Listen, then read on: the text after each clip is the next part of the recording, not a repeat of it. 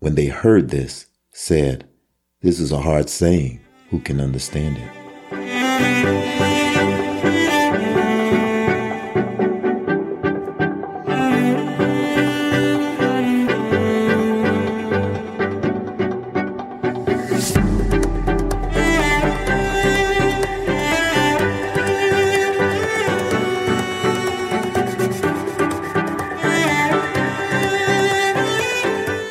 Welcome to It Was Found in My Heart. My name is Gary. My wife Veronica is here, and we are continuing our series on Line Upon the Line, John 6, and we're starting that verse that we opened up with is verse 60, and it's a response to all the things that Jesus Christ was saying to them about bread of life, about eating his flesh and drinking his blood, and it's blowing their minds. And he's saying this in church, so he's presenting to church folks this truth that seems outlandish or crazy talk, especially when their particular law forbids them to begin to eat.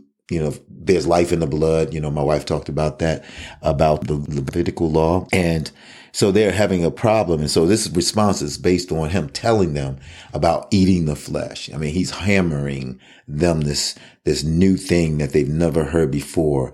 Eat my flesh, drink my blood. You'll have eternal life. You'll live forever, and all these different things. And it's blowing their minds.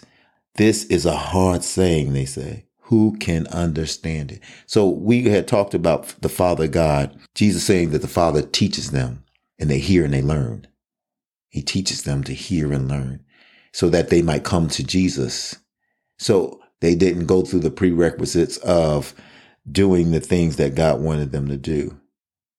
And so what we have here is this I don't understand mentality because they just can't. It's like he's talking heavenly stuff.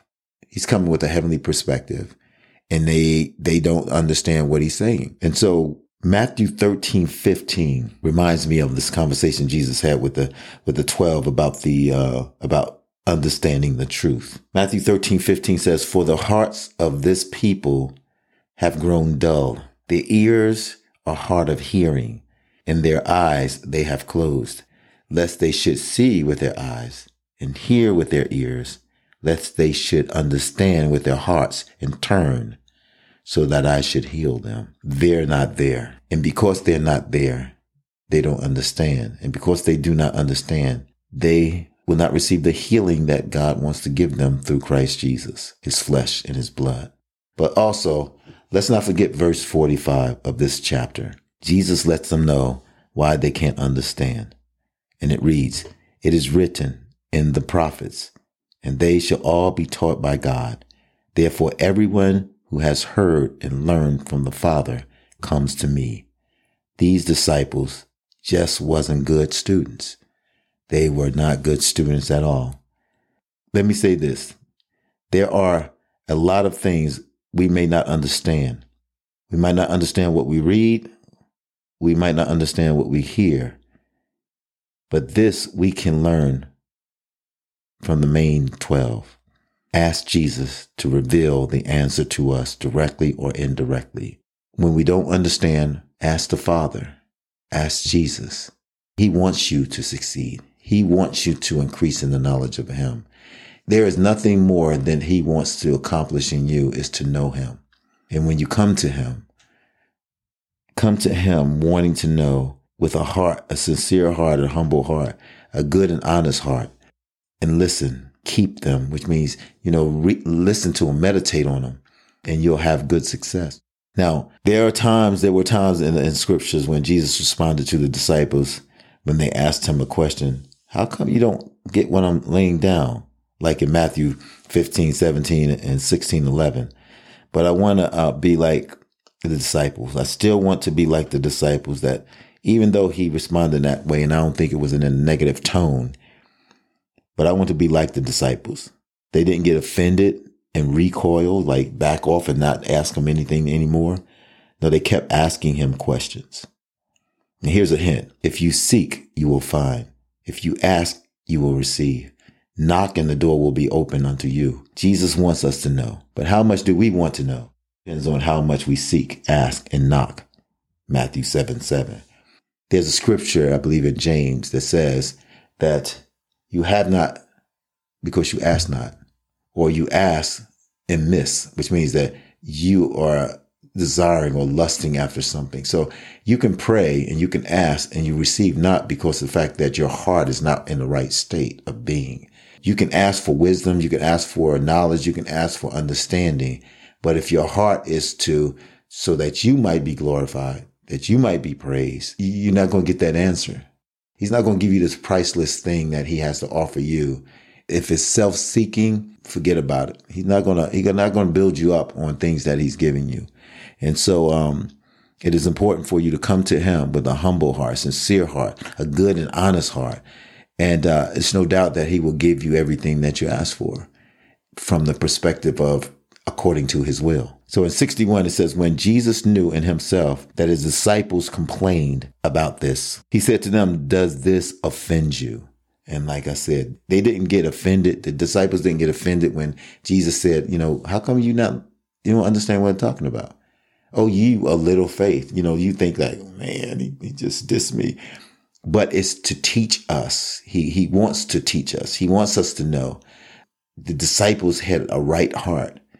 The disciples didn't complain when he, was talking stuff. They wanted to know what he had to say because they believed, according to God, that God revealed to them that he was the Son of the living God. So does this offend you?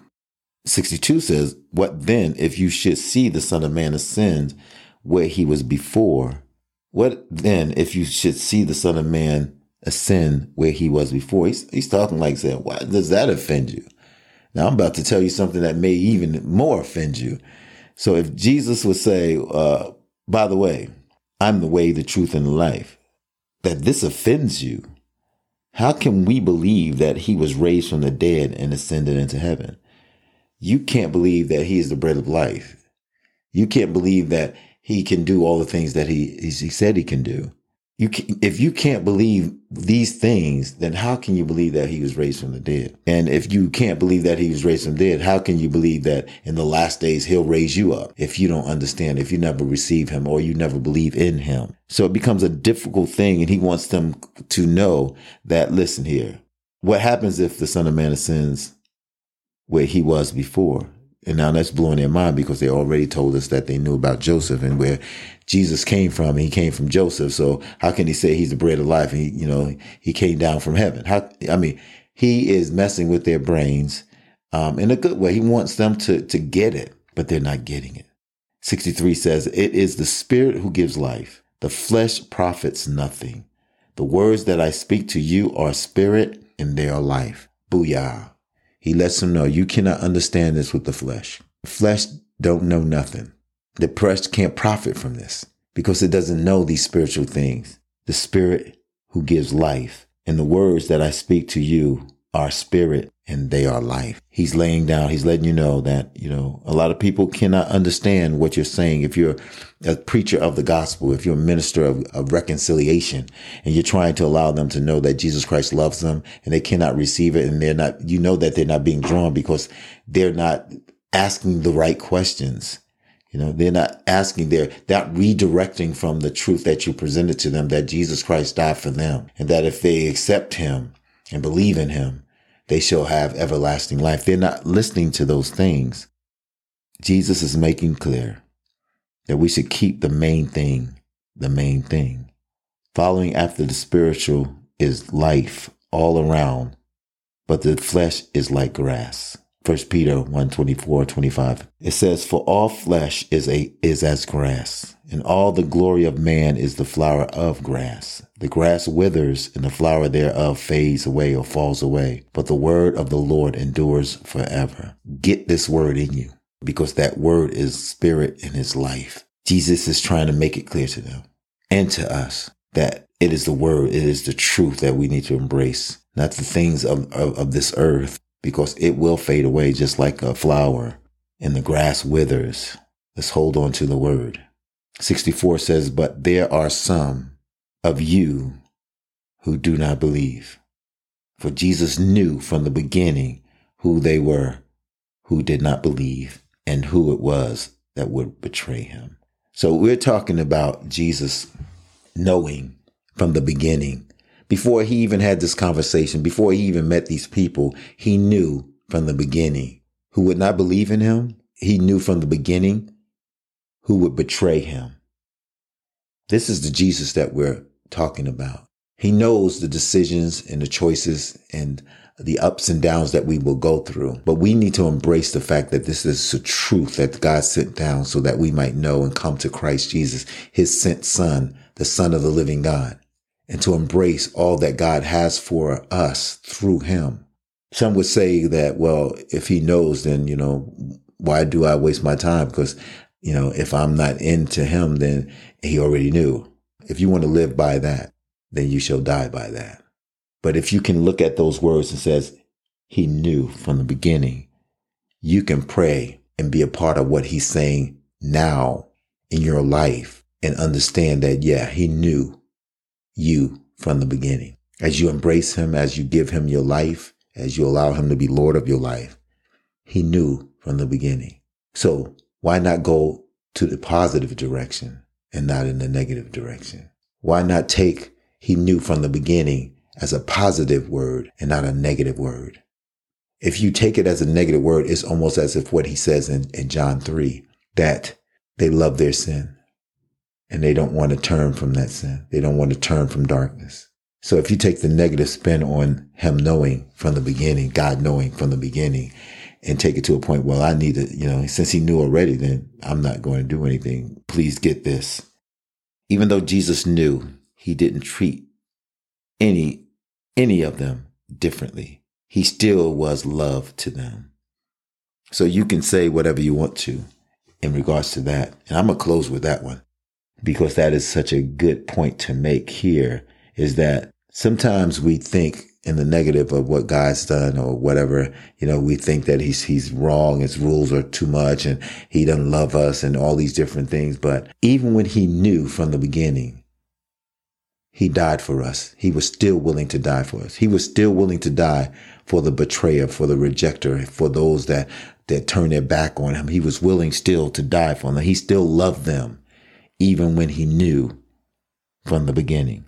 So as you go on in this next week, I just pray in the name of Christ Jesus that you will know that he knows all about you, that they will go through such a well thought out plan to redeem you, to reconcile you back to God. And I pray that don't get discouraged in things that you don't understand.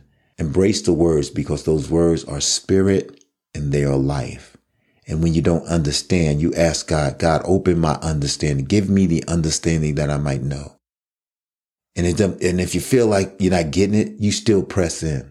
You knock. When you want something on the other side of the door, you keep knocking. You keep knocking. If there's a fire in the house and there's people in that house, you don't knock one time and walk away. You knock. You keep knocking until you get a response. You keep asking until you receive. You keep seeking until you find. So in the name of Jesus Christ, I pray that for your spirit, that whether you're in Christ or not in Christ, that you will ask, that you will seek, and that you will knock intensely until God makes himself known and that you receive the understanding that you need to increase in the knowledge of him. God bless and thank y'all for tuning in to It Was Found in My Heart. Have a blessed week.